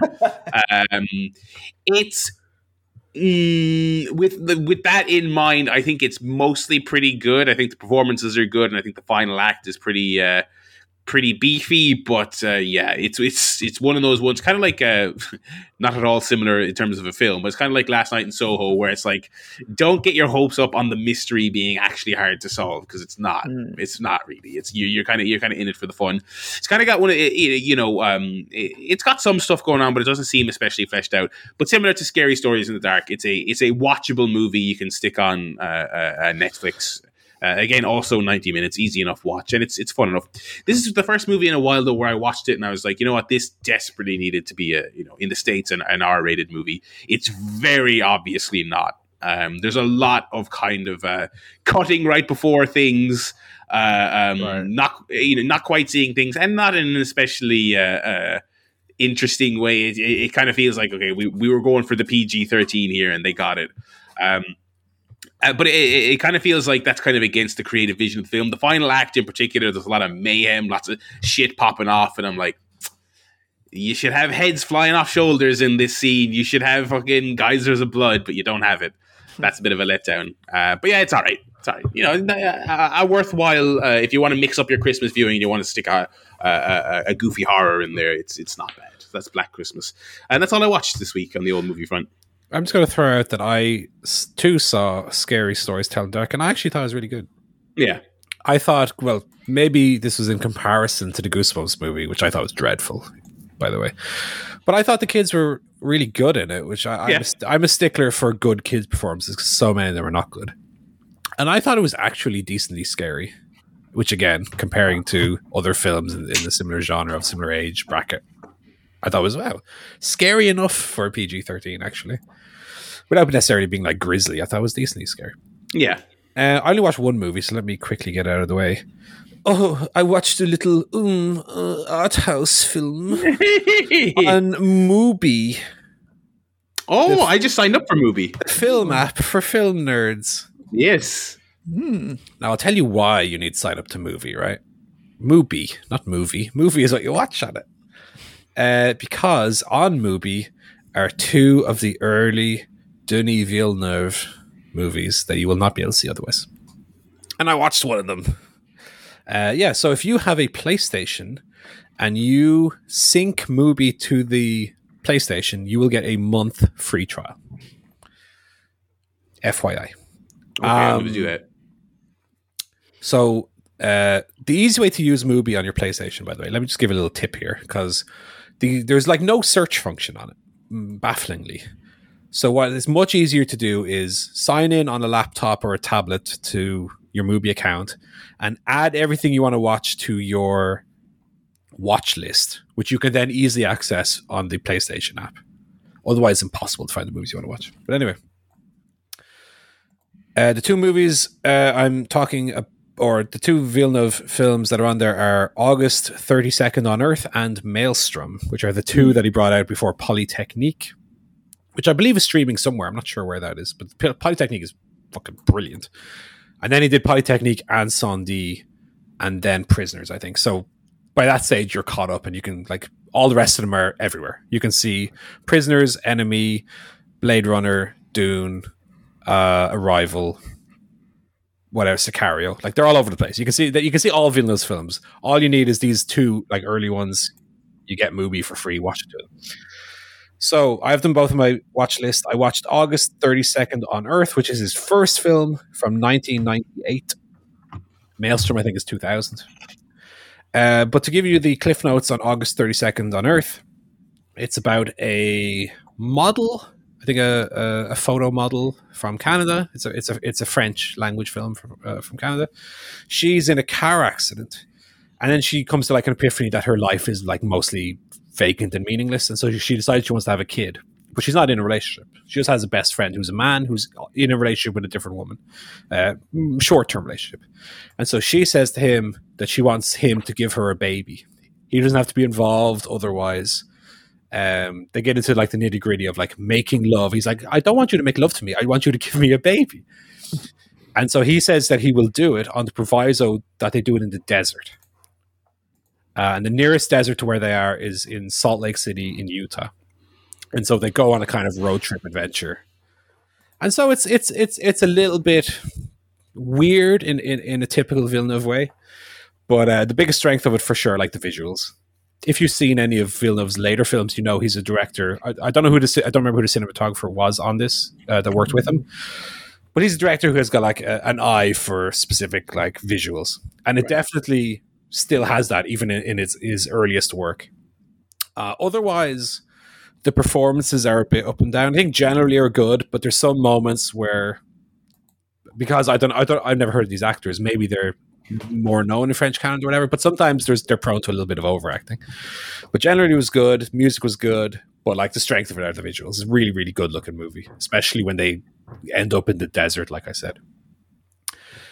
So I gave it like a 7. It's maybe not super accessible like some of his later movies. I would maybe say it's something that you might only truly enjoy if you've seen the later ones and you're watching it as a kind of completionism. But it's very good. It's definitely a good movie. Nothing compared to when we talk again about Enemy and Prisoners and Arrival and the like. I wouldn't say it holds up to them. But as a first movie, it actually reminded me visually or at least feel-wise of something like Memento. It's nowhere near as good as Memento, don't get me wrong. But like, you know, when you're watching Memento, it has a certain visual look. Yeah. Discounting the fact that it's like black and white and color, just the color scenes, let's say. It has a similar feel to that, kind of roughness that's similar to that. But I thought it was pretty good. And I'm excited to see Maelstrom. And with Maelstrom, I will have seen every Villeneuve film, including a short, which I reviewed on here called Next Level, which is on YouTube and is really good, that people should also check out. That's great. Film I saw on Mubi. Oh, that's nice. Also on Mubi, let me just say quickly, on Mubi, they've just added a net to it. Yes. The Adam Driver film. So if people haven't seen that, that's on Mubi now as well. So that got added like yesterday. Yeah, they've got a decent little selection of. They do indeed. So I'm glad I finally took the plunge. I want to watch Censor. I finally want to watch Shiva Baby. Yes. First Cow is on there, which I know Joe reviewed. Oh yeah, for us, that's on there as well. So I added that to my watch list. Joe, what did you watch this week? A lot of movies I've already seen, so I won't go into full reviews, but a quick touch on them. So I watched Heat. The Michael Mann absolute classic action crime, the definitive for me, like crime action movie. Like it's so good. Pacino is just going mental. He takes a script and he just, goes fucking nuts with it. He's doing noises, faces, he's got the whole range. It's absolutely brilliant. De Niro's great. The line is, right? She got a great ass. But your head's all the way up it. Right, I got it. She got a great ass. I do it all the way up it. Oh, the way up it. Tremendous. Yeah, he's tremendous. Val Kilmer's got a ponytail. And just a great supporting cast as well. And I think we spoke when Paul reviewed it about the kind of supporting characters and how they all have their own kind of really strong emotional kind of story arcs. And in 3 or 4 scenes, they create these amazing kind of arcs for those characters. And yeah, just a brilliant film. Also watched Once Upon a Time in Hollywood again, and I think I enjoy it more each time I see it. I think I mentioned when I reviewed it originally, Tarantino described it as a kind of hangout movie. So it's not a movie that's all about kind of plot and, the action. It's a movie you get to hang out with the characters and have a good time. And I kind of feel that more and more when I watch it. Just seeing Leo DiCaprio and Brad Pitt kind of, goofing around. It's just very enjoyable to watch because they're movie stars and they have a lot of fun and it looks great. And it's the 60s and it's just really fun. So, yeah, I kind of like that. That climbs up a notch every time I watch it. For me, it's probably behind like his best films, the Pulp Fiction and Reservoir Dogs and that. But better than all of his other kind of stuff that he's done since then, a lot of which I didn't really enjoy. So, yeah, I like that movie. And then another one I watched was War Dogs. This is the Todd Phillips, Jonah Hill, and I forget the name. What's the other actor who was like big for like a minute? and then seemed to kind of disappear. Tatum? No, the Fantastic Four is the guy from Whiplash, isn't it? Yeah, Whiplash. Miles. Oh, yeah. Miles Teller. That's it. Yeah. Teller, yeah. Who's actually very good. Yeah, so I enjoyed this film. It's a bit of a Wolf of Wall Street, but it's about two guys who get mixed up in like arms dealing during the Iraq War. It's kind of like Wolf of Wall Street, except if it wasn't directed by Martin Scorsese and was instead directed by Todd Phillips, who did Joker. Kind of the poor man's Martin Scorsese. So it is very entertaining and quite stylish, and I enjoy it. It's a bit of a frothy movie, but yeah, it's one that I can watch quite easily. There's quite some really kind of fun stuff in it. Yeah, so War Dogs would recommend that if no one's checked it out before. But yeah, few good movies. Lovely. Do you have a GTA update for us, Joe? I do have a GTA update. So I finished Vice City. Oh, okay. I didn't 100% it. I just did the main kind of storyline and the payphone missions. I didn't have too many. There was an update to the game that was made. I don't know what effect that had. I didn't notice too much difference. I didn't see too many glitches though. Having said that, in my kind of final missions I played through, didn't notice anything really weird. Crashed once in the last kind of several hours of play, which was an improvement on the multiple crashes in the first half. So maybe it did something. But yeah, overall, I would say I definitely enjoyed the experience. It's an upgrade visually. The glitches are annoying. The fact that the simple stuff wasn't done well is annoying, but overall, it's your kind of classic Vice City with slightly nicer looking kind of graphics. Right. So basically, I'll sum it up. So as soon as I finished that, I went straight into playing GTA 3. So I mentioned with Vice City like a few weeks ago, if I hadn't have known that it was a remastered version, I probably wouldn't have been able to tell straight away because my memory plays tricks on me in terms of thinking Vice City is better than it looks. Yeah. I have to say with GTA 3, that was not the case because that is a very ugly, dingy kind of brown grey game. And this remastered version does look so much better. It kind of looks on that Vice City kind of level.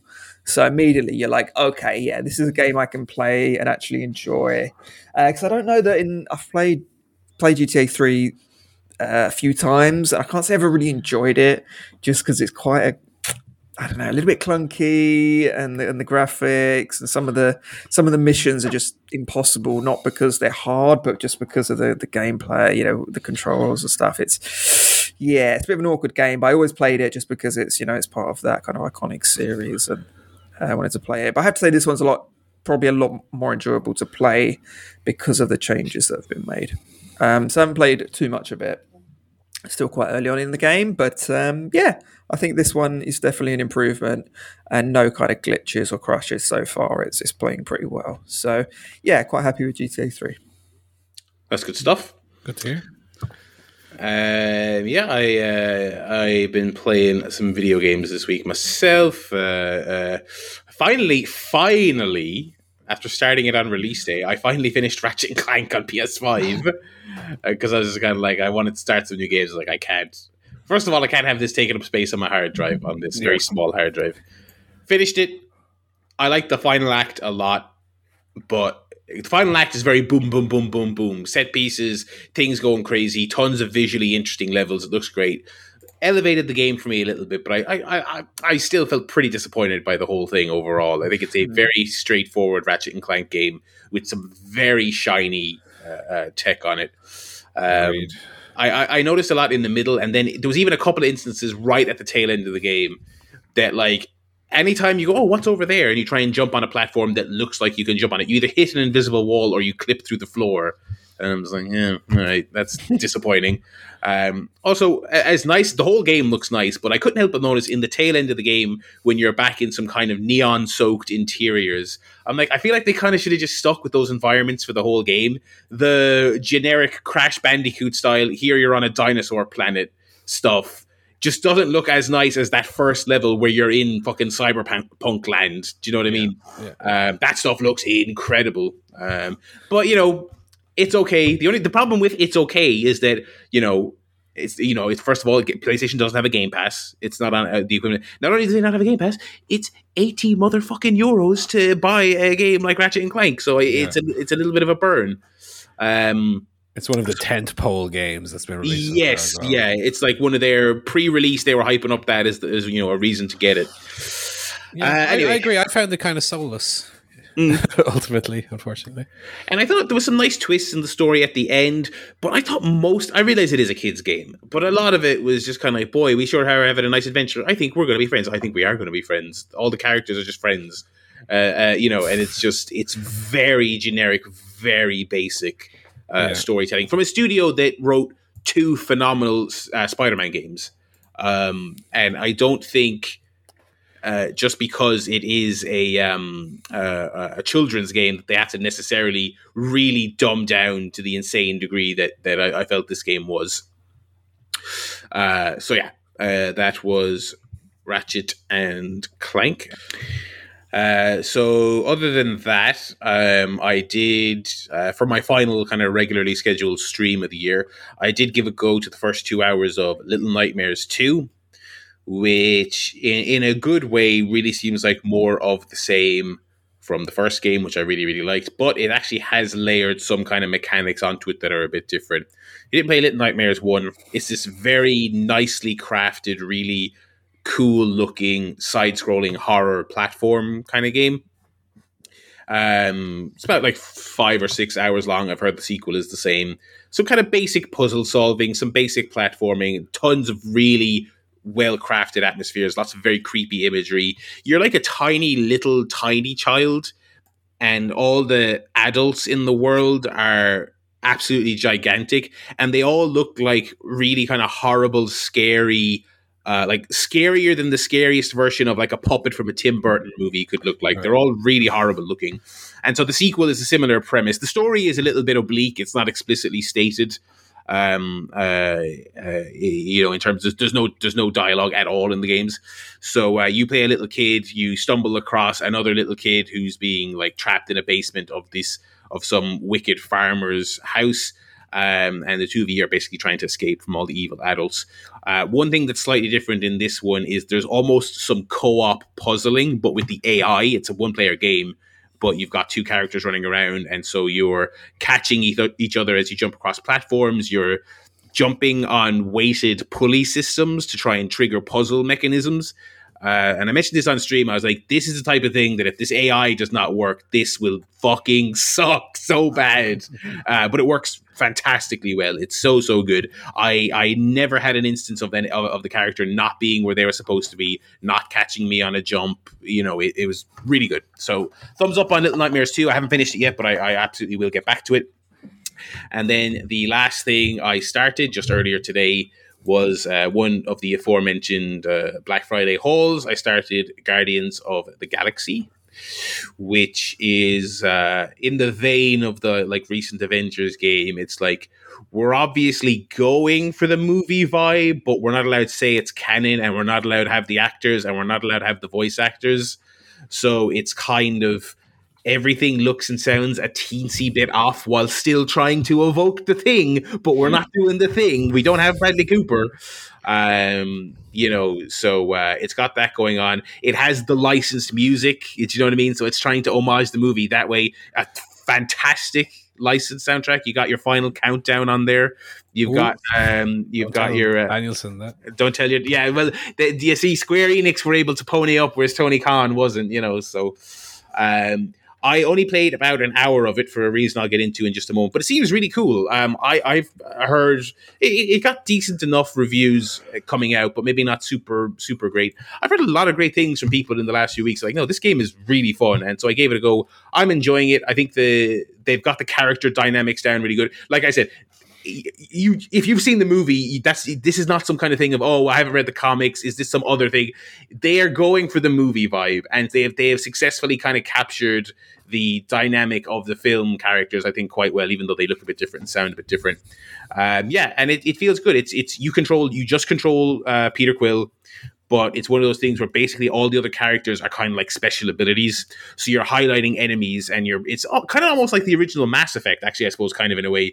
You're like targeting an enemy and pulling up a menu, and you're like, okay, I pick Groot, and I pick this attack for Groot. And so Groot does his thing where he catches them in an area of effect, stick into the floor, move, and then you can shoot them. It's good. It's satisfying. It looks really nice. The soundtrack is good. Thumbs up so far. I did have to stop, though, because I appeared to have a bit of thumbstick drift on my PlayStation 5 controller, in the vein of the issue that has hounded Nintendo for 5 years or whatever it's been at this stage. Camera just keeps going to the ceiling. I noticed this a little bit during my streaming Resident Evil and Bloodborne. It seems to have gotten completely worse to the point where I was like, okay, I am not sure I can play this game.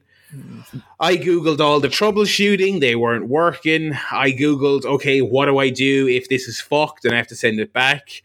And it was the exact thing you don't want to read, which is that if it's out of warranty, they're not going to do it for free. If even if it is in warranty, you have to pay to send it back, blah, blah, blah.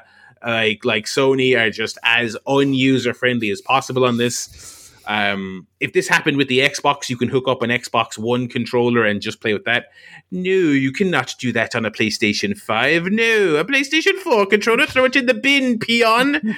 You better get yourself another PlayStation 5 controller for 700 euros. So I was like, oh my God, I'm going to have to do this. This is going to be such a pain. I'm not going to be able to, like, you know, I had certain stuff I wanted to run through, including Guardians of the Galaxy, get them done before, you know, like Game of the Year season. I have a Game of the Year podcast I have to work on. Very annoyed. And then I found in the comment, for the record, by the way, also, Sony do not have a landing page on their website for this issue, because this is not like Nintendo where it affected them so badly they had a lawsuit and they had to take it back for free and they've got disclaimers everywhere. And what do I do? I feel like Sony is like, if they can get away without publicly acknowledging this, there's tons of IGN web and articles about it, but they haven't acknowledged it. So I had to read like recommendations from players and websites who contacted PR people and stuff like that. In the comments of an IGN article, I found a like self-diagnosis from a person who's like, hold the stick in for 10 seconds and then rotate it like crazy for like 20 straight seconds. And it seems to free up whatever kind of physical clogging was going on in there. And it seems to have worked, you know, with my breath held and my fingers crossed. So I did have to cut my Guardians playthrough short because that was disrupting me. But yeah, very annoying.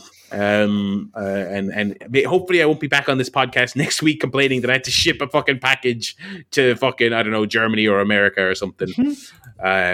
But yeah, Guardians though is fun. And I think I'm very early on it, so I don't want to say too much, but if like myself, you see it marked down around the half price area, I'm tentatively very, very pleased with it. And it seems to be on sale in a lot of places. So yeah. Yeah. That's the game Guff for me. What about you, Paul? What are you playing? I played a demo of a little game called Glow. Go on. Which is being developed by our mutual friend, little Neil Wood. Woodley. Woodley boy. He gave me a link to demo his game, and it's super fun. I know this is useless information to the listeners. They will most likely never have a chance to play it unless he gets it out on some kind of online store, which hopefully he will. But it's a very simple little game where you're collecting colored orbs, I guess. It's like a platformer where you control a little. You yourself are a little ball, and you can go like left to right, dash, mid-air dash, typical modern platforming. It definitely feels like a very simplified version of like a Super Meat Boy, that kind of control scheme anyway. So I played on the laptop with my PS4 controller paired. Worked perfectly. Great music in it. Some levels are quite fiendishly difficult, but never frustrating. And yeah, I'm hoping he gets it to a place where he can release it and more people can play it. Because I thought, even though it's definitely very simple, graphically it's very simple and all that, Very, very fun to play. Very fun half hour or whatever I spent on it. So I definitely recommend to you guys in my immediate vicinity, if you haven't already, and you have a laptop, it doesn't necessarily need to be a super powerful laptop. Reach out to him and have a go of it. I thought it was very fun, and I gave him some feedback on it as well, as the point of a beta demo. But that was super fun. Otherwise, I'm still on Death Stranding and Fallout 3. Oh yeah. In Death Stranding, I've now made 52 of the 70 main story deliveries. So I think I'm about 10 hours from beating it now. So I might have it beaten next time we speak, or the time after that. But yeah, still making my way through that. Figured out how to use zip lines in it, which make traversal much quicker and much more fun. But still very much enjoying Death Stranding. And Fallout 3 is as good as ever. Although I'm also looking forward to beating it, because I'm definitely... One of the issues with those games, I might have said this already, but revisiting them with only the goal of completing them removes a lot of the charm of those games. Like, as if I went to beat Mario Odyssey again, but with the point of view of, I'm just going to beat the game. I'm not going to try to check it again. It's like the whole charm of it is looking at every nook and cranny and finding all the moons. That's really, to me, even if you on your first playthrough you don't necessarily 100% it, it's still the exploration and the looking and, oh, what's behind here? Oh, I found a moon. Da, da, da. Whereas if you're like playing with a guide to just beat it on a second playthrough, I don't feel like that's going to actually be a lot of fun. Fallout 3 is fun, but when I play Fallout New Vegas again, I'm definitely just going to forget it, because I only played New Vegas for like 10 hours. I didn't really thoroughly beat it. Fallout 3, I think I didn't platinum because I played it on Xbox 360, but I think I did like all the achievements. I got everything in the game. But I just wanted to revisit that world. So I'm just going to beat the main story. I'm like 10 hours in. It'll probably going to take me like 15 hours to beat. And then New Vegas, I'm going to play as if I'm playing it for the first time. I'm going to try and do everything in the game. But yeah, I'm on course to have Death Stranding finished by Christmas, which was my plan. I'm going to probably be finished three or 4 weeks ahead of schedule. Still really enjoying it. Great music, like I said. Great story. Oh, great story. But I'm finally, even though I'm a long way away, I'm finally coming around that last mountain, and I can see in the distance, the finish line. I see it. I just got to walk real slowly through snow for 10 miles to get there. So that's all the games that I've been gaming. Alrighty. I believe we have a quiz. Quiz. It's been a while since I did a quiz. It's a Joe quiz. Picked up the baton, but I thought I'd do a quick one. Okay. So what we've got is 5 wrestlers that were born on this day, on the 28th of November. Wow. Across the years. And I am going to give you 4 clues to their identity. Okay. And the first person to shout out the answer gets 1 point. It's very simple. 1 point on offer for each one. Whoever shouts out first gets the point. You only get 1 guess. Okay. So if you get it wrong, you can shout out whenever you want. But if you get it wrong, you're frozen out. And then your opponent gets the rest of the clues. So if you want to go early, you can, but it's the risk. Okay? Yeah. Everyone understand. So I will start reading out the clues, and then you can begin guessing whenever you feel you know the answer. Okay? Triple H. Oh. No, it was only a joke. I wasn't really playing. He's joking. Okay, so wrestler number 1. First clue. I was a competitor in the Lingerie Football League, playing for the Chicago Bliss franchise. Summer Rae. Oh! You got it. It. This comes back to the booby talk earlier. Listen, she had a lovely pair. How do you know that without just coming off as a weird curve? There's probably other wrestlers, but I just remember like when she was reported that, oh, here's this new trainee. Okay. It was like the most notable thing about her career up to that point was that she was in the Lingerie Football League. There's probably been others. That's a trivia question, I'm sure. Right, but she's the most notable one that I recall. Okay, I was never going to get to. I was too busy looking at travel brochures. Potential LFL Hall of Famer. You know, I'm not a voter. I don't have a ballot, but you know, she had a great season. You know, the numbers don't lie. So. Yeah, JR can probably tell us more about that. A great game there at the week. I mean, you can't say anything, you get in trouble. But may I just say that I would like to touch down. Oh God. Other clues: I made my FCW debut in December 2011. I starred in the WWE Studios movie The Marine 4, and I would have known that one. I was briefly a valet/dance partner for Fandango. Okay, so wrestler number 2. I made my WWF debut on the May 20th, 2000 episode of Jacked. I am a 2-time NWA World Heavyweight Champion.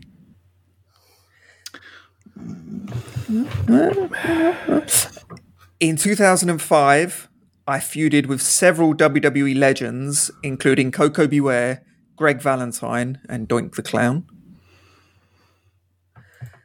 And I was a member of La Resistance. Rene Dupree. No, that's incorrect. No, I can remember which one it is as well. Oh, that's annoying. Rob Conway? Yeah, it is. Rob Conway. The NWA. Rene Dupree was Rob Conway was NWA. Oh, he was on like New Japan shows with that belt. Oh, that's annoying. Levels it up. Oh my. Okay, third wrestler. I was born in Minneapolis, Minnesota in 1981. I am a 2-time SmackDown Tag Team Champion and a 1-time NXT Tag Team Champion. Okay. I appeared on the AEW Brody Lee tribute show. Eric Rowan. That's correct. Well done, Barry. Well interrupted. And the final clue, my only WrestleMania wrestling match was against The Rock. Which I saw. Which you're alive there for. Yeah, so 2-1 to Barry. Okay, I was too slow off the mark on that one. Yeah, I can get this next one. Okay, so wrestler number 4. I was inducted into the WWE Hall of Fame in 2005. I played professional football for the San Diego Chargers and the Kansas City Chiefs. In Mid-South Wrestling in the early 80s, I feuded with Junkyard Dog, Paul Orndorff, and managed the Wild Samoans. I was nicknamed the Big Cat. Ernie Ladd. Oh, well done, Paul. Well done. Paul. 1 point, so it's 2-2. A bit of a back of the brain one there. Yeah. Yeah, I guess that one. So go to the fifth and final wrestler. So it's 2-2. So this is for the win. Okay. I am a former WWF Hardcore Champion. I was one half of the Wrestling Observer's Tag Team of the Year, 1985. Joe Briscoe. Incorrect. Barry's frozen out. Good guess, though. Paul. No, Briscoe would be pre-85. Surely. Yeah, that's too late for Briscoe. So, number 3, I was trained in the Hart family dungeon. Okay. And final clue, I have kids called Harry and Georgia. British Bulldog. Yes, Paul, mix it. Is this not one of those games where more points if you get it earlier? No, he explained it, Barry, beforehand. I know. I will not lose gracefully ever. No, the strategy of that game is how quickly you're willing to risk it. And you did go early, Barry. You did, I think that paid off. Yeah. You just, you risked it and you lost a couple of times. So yeah, it's a little bit like Oni Connect, I guess, in a sense, where it's like if you have the advantage of guessing early, the problem is if you guess when Joe said born in Minneapolis, Minnesota, for example, that might be 2 people. You might be guessing the wrong one, Whereas if you wait, you get the more information, but the other person has a chance to jump in front of you. That makes sense. Yeah. Very good quiz, Joe. Well played. Very much enjoyed that. Cool. I have an email. Yes. Ooh. And my email, I'm going to direct towards Mr. Joe Towner. Oh. It's from Will. Hi, Paul. Brett Goldstein Did he win an Emmy recently? I think it's the right person. I think he did, yeah. Brett Goldstein has a podcast called Movies to be Buried With. And while I haven't listened to it yet, I think the questions are quite cool. So thought you three, he says you three, but he did follow up with me on Twitter that just to ask to one of you. So I thought you might want to give your answers to them. Are you ready, Joe, to answer some movie questions, movie history questions? Sure. I mean, your personal history as opposed to the history of film. Joe, the first movie you remember seeing? God, whatever. Christ. The Care Bears. Ooh, very good. The scariest film? Shining. Okay. The funniest film? Ooh. One that springs to mind is Airplane, that we discussed earlier. Yeah.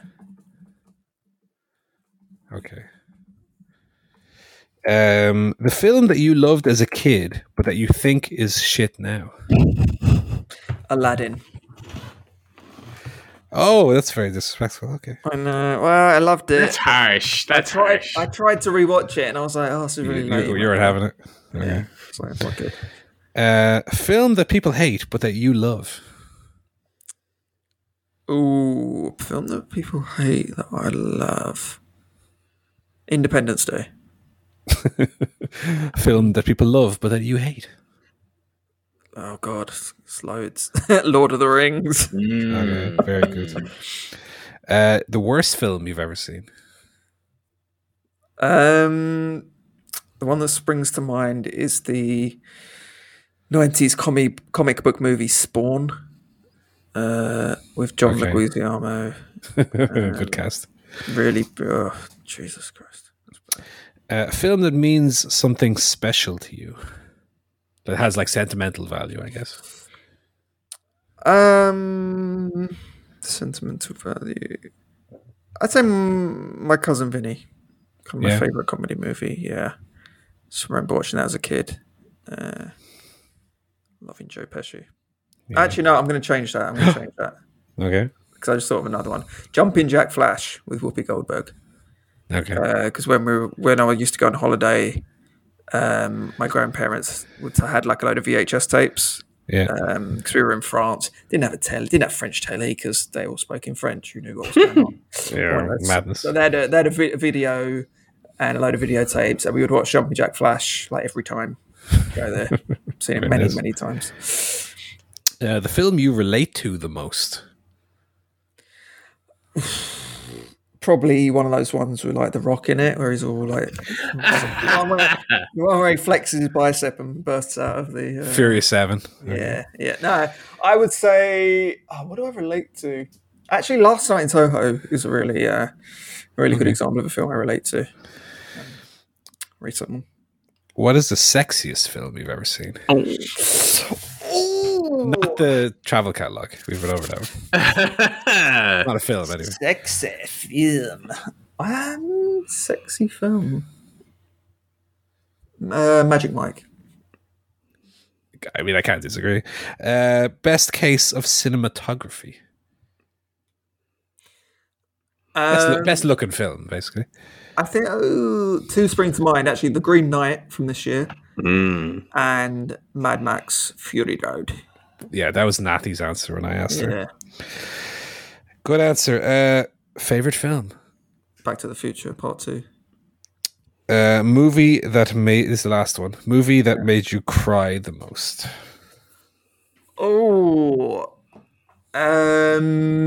Probably Coco. Yeah, multiple times as well, not just the third viewing as well. Agree.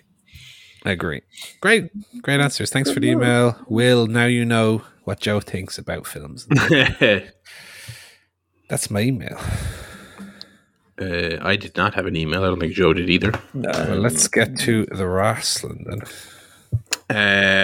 Wrestling this week opened up with CM Punk coming out to wrestle QT Marshall and being interrupted by Jeff for a banterous 20-minute segment. Shades of, opening a Raw, but good. Was the thrust of it.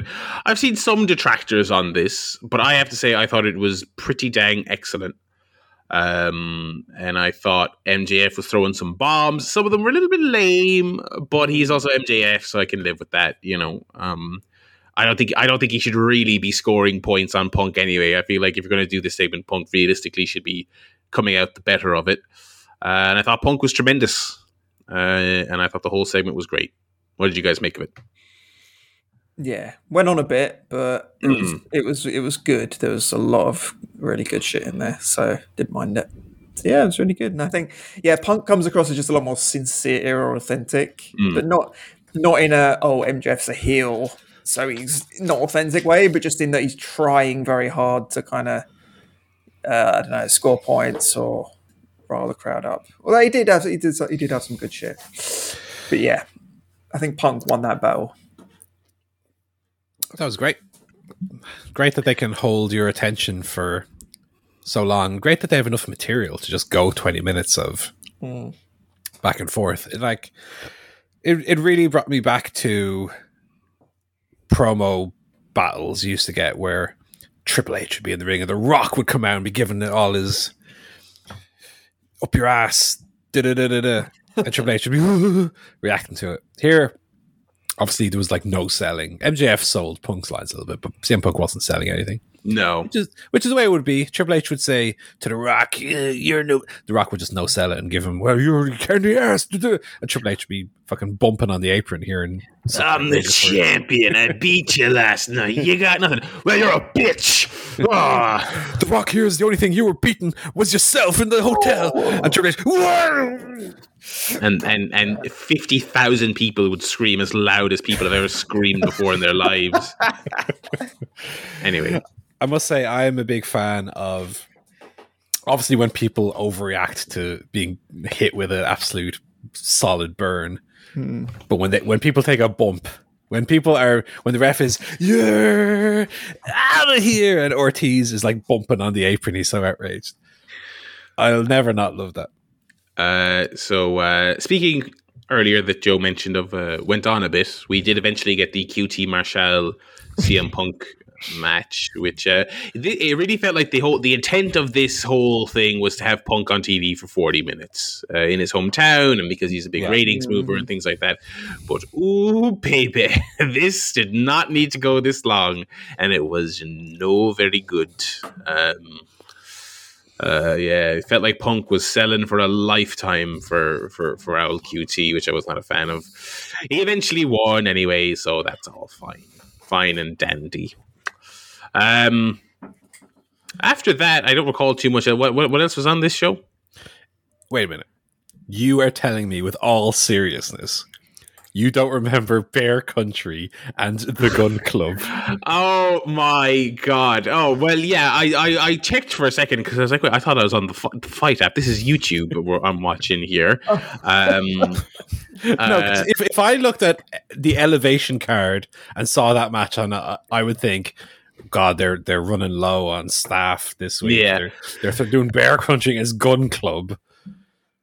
Here we are in Dynamite. The whole Billy thing, I'm just like, oh god, so it's obvious they're just like, they're keeping Darby busy because they don't have anything for him right now. But Jesus, this is really not having anything for anyone. The fact that you're having to have these two teams have a match, it was shit. I don't see much in Bear Country at all, to be quite honest with you. Bear Country, I'm stamping with my no hopers stamp. Okay, like they're big, right?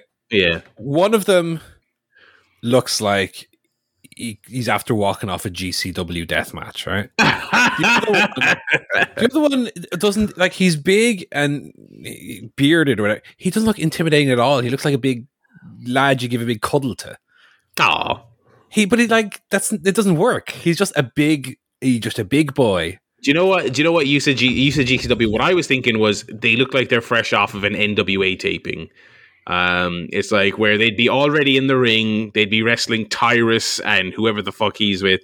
They're just big lads who hold up their hands and the crowd goes woo, and you've like never heard of them before or since. I don't have a whole lot of time. Are they like MJF guys? Is that what I've heard? I have no idea. Possibly, yeah. Because they are useless. Yeah. And Billy Gunn and his not even you have the one son who's I remember in like COVID times he was always front and center in the crowd. Austin, yes. right? Yeah. He's not even the one teaming with him. It's the other one. Yeah. Well, they got to give the other one some shine. But why isn't it Colton and Austin as a team? Because they have to have the tall star, the tall jacked guy. He has to be on telly. He has to be working Darby on Rampage with wrestling like fucking Andre towards the end. Right. If I can just take a deep breath here and personify my inner Disco Inferno for a second. Oh God.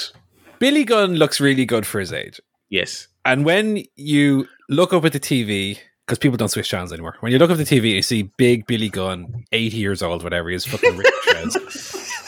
You think, wow, he looks like if he weren't so old, he looks like a star. The problem is when AEW as a company is the one promoting this, AEW's fans aren't typically ones to be fooled by this lad's very big and very muscly when you see him wrestle really slowly and really boringly. Yeah. So I'm baffled by this sudden Gun Club push. And hopefully Sting and Darby beat him and we never hear from them again. Because Billy Gunn's little sons are, well, apparently they don't have much faith in Austin, or he's injured. They don't have much faith in Austin Gunn because he doesn't wrestle. He just is their little boy on the side. I did love, though, when Darby came sprinting from the tunnel and absolutely waylaid him. But otherwise, this segment was a complete dud. Proof again that AEW are not infallible. No, of course not. No, absolutely not. So that went on. Also, Daniel Garcia threw coffee at Eddie Kingston. Shades of Kane and Chris Jericho. I thought that was funny. I like that, Tim. I like Eddie trying to eat his pie in peace. It was good. Everything Eddie Kingston does is good, to be fair. Yeah. What's up with the Gun Club's music as well? What is that? We talked about that last week. Yeah, the weird Ennio Morricone. Yeah. Finally, back to business on the show. We got Thunder Rosa versus Jamie Hayter. Yeah. This was another one of them matches where JR was like, these women are, let me tell you, brother, I mean, you can't always use your cowboy hat emoji these days, but I'm getting my thumb out. I'm putting it on the screen. It's growing. It's getting near it. Oh, I'm pressing it. And too right, Jim. Too right. They had a great little match, I thought. A proper real just fucking getting stuck in. Their lock up at the start of the match was so good. Just really stuck in. Great performance from Hayter. Crowd were hot as well, which was good. I think this whole TBS tournament has been great stuff so far. And at the end, we had the Britt Baker team miscommunication, allowing Rosa to win. So there you go. Yeah. Don't have too much else to say about that.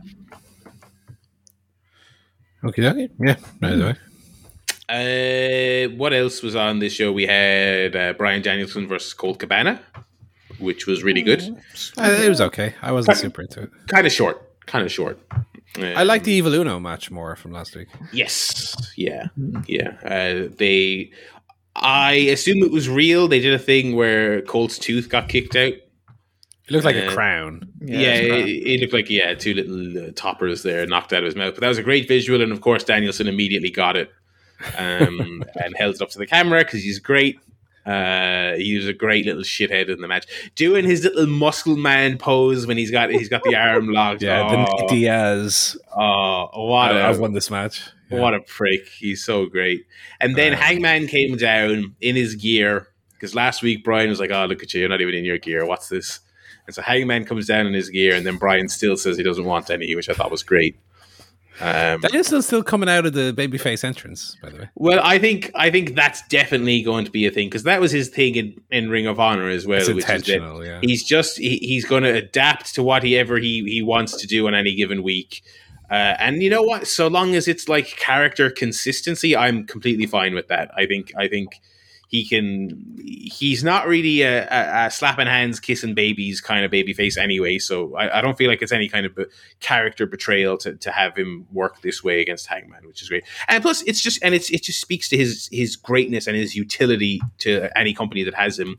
That it's not going to be some 50-50 we love Bryan Danielson thing when it comes time to face Hangman. He's working his whole off to make sure he's not cheered. He probably still will be in by some capacity, but I think it's going to be a big Hangman crowd whenever they eventually do that match. Next week, he's wrestling Alan Angels. So yeah, that'll probably be pretty good. What else was on Dynamite before we get to Rampage? We had the 8-man main event. That was all right. Yeah, it was all right. What happened to Andrade's pants? Apparently, he ripped his pants mid-match and they just disappeared. He said, listen, we got to get these demos up. We got to get these. Run around and meet jocks. I'm gonna, and let me tell you, talk about from 0 to 60. He went from wearing full length pants to very, tighty black trunkies. What was he at, a fucking travel catalog or something? Oh, yeah. He was getting ready for the lingerie football league. It was good stuff, and yeah, we had the whole thing where Cody threw his belt into the crowd and they threw it back, and that was funny. Good old Chicago. Match was very good, to be fair. It was good. It was good fun. Yeah, it was. And then Andrade, post-match, we saw on Rampage, he gave him the hammerlock DDT on the bloody concrete on the outside, which usually would be some kind of injury angle, but in AEW world, it just means they're having a street fight on Wednesday.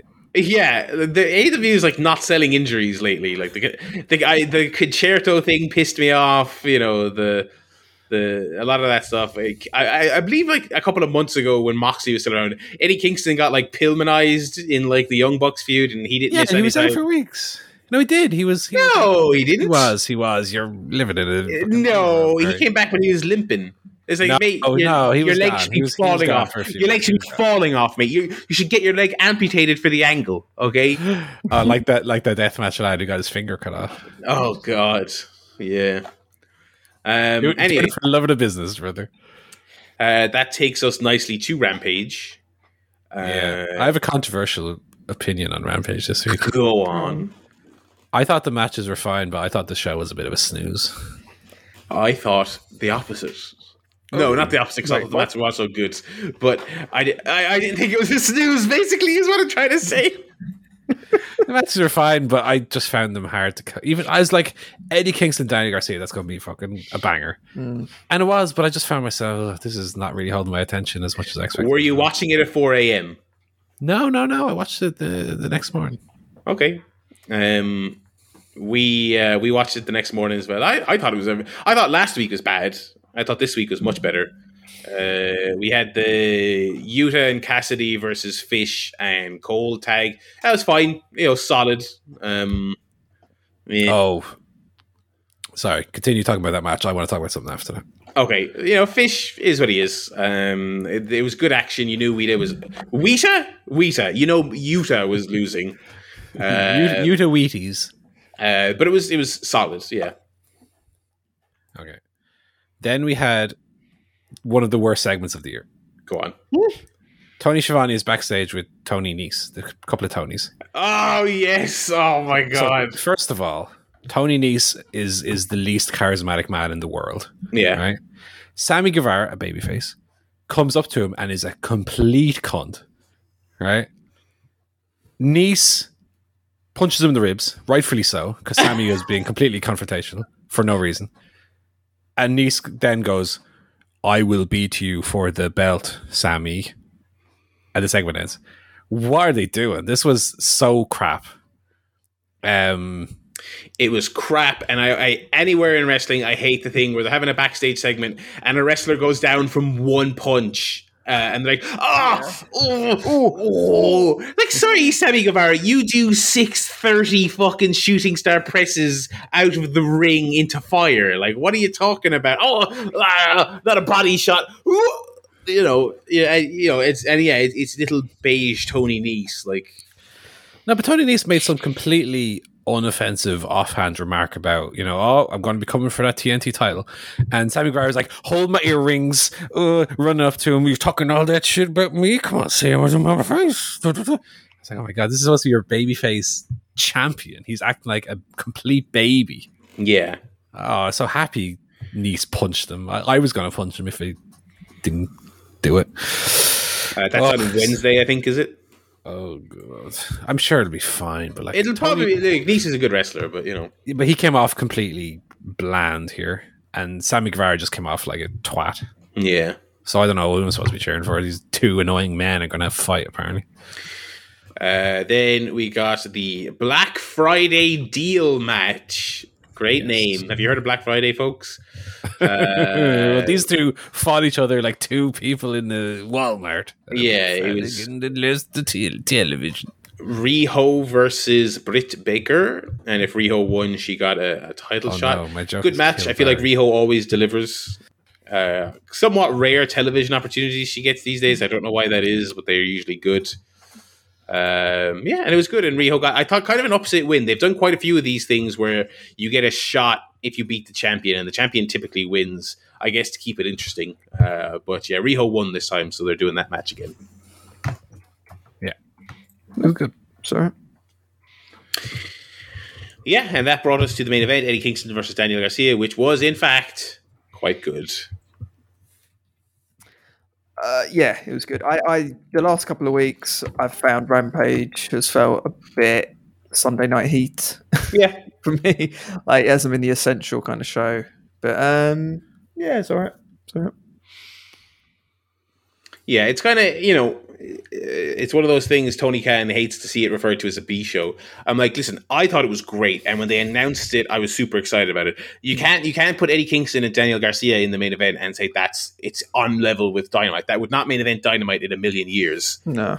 It was kind of seen as a little bit of it was an elevation kind of B player type thing for Darby to briefly main event as TNT champion. That was him. That was them taking a chance on him by going with someone lower. And like that, this is lower again than that, And again, I thought it was great. That's not to say don't do that match, but it's just you can't have your cake and eat it too and say that this show is on par with Dynamite. Well, he's trying to bring down Dynamite by doing Bear Country and Gun Club. Yeah. How has that match skipped Rampage altogether and gone straight to Dynamite? That's what I want to know.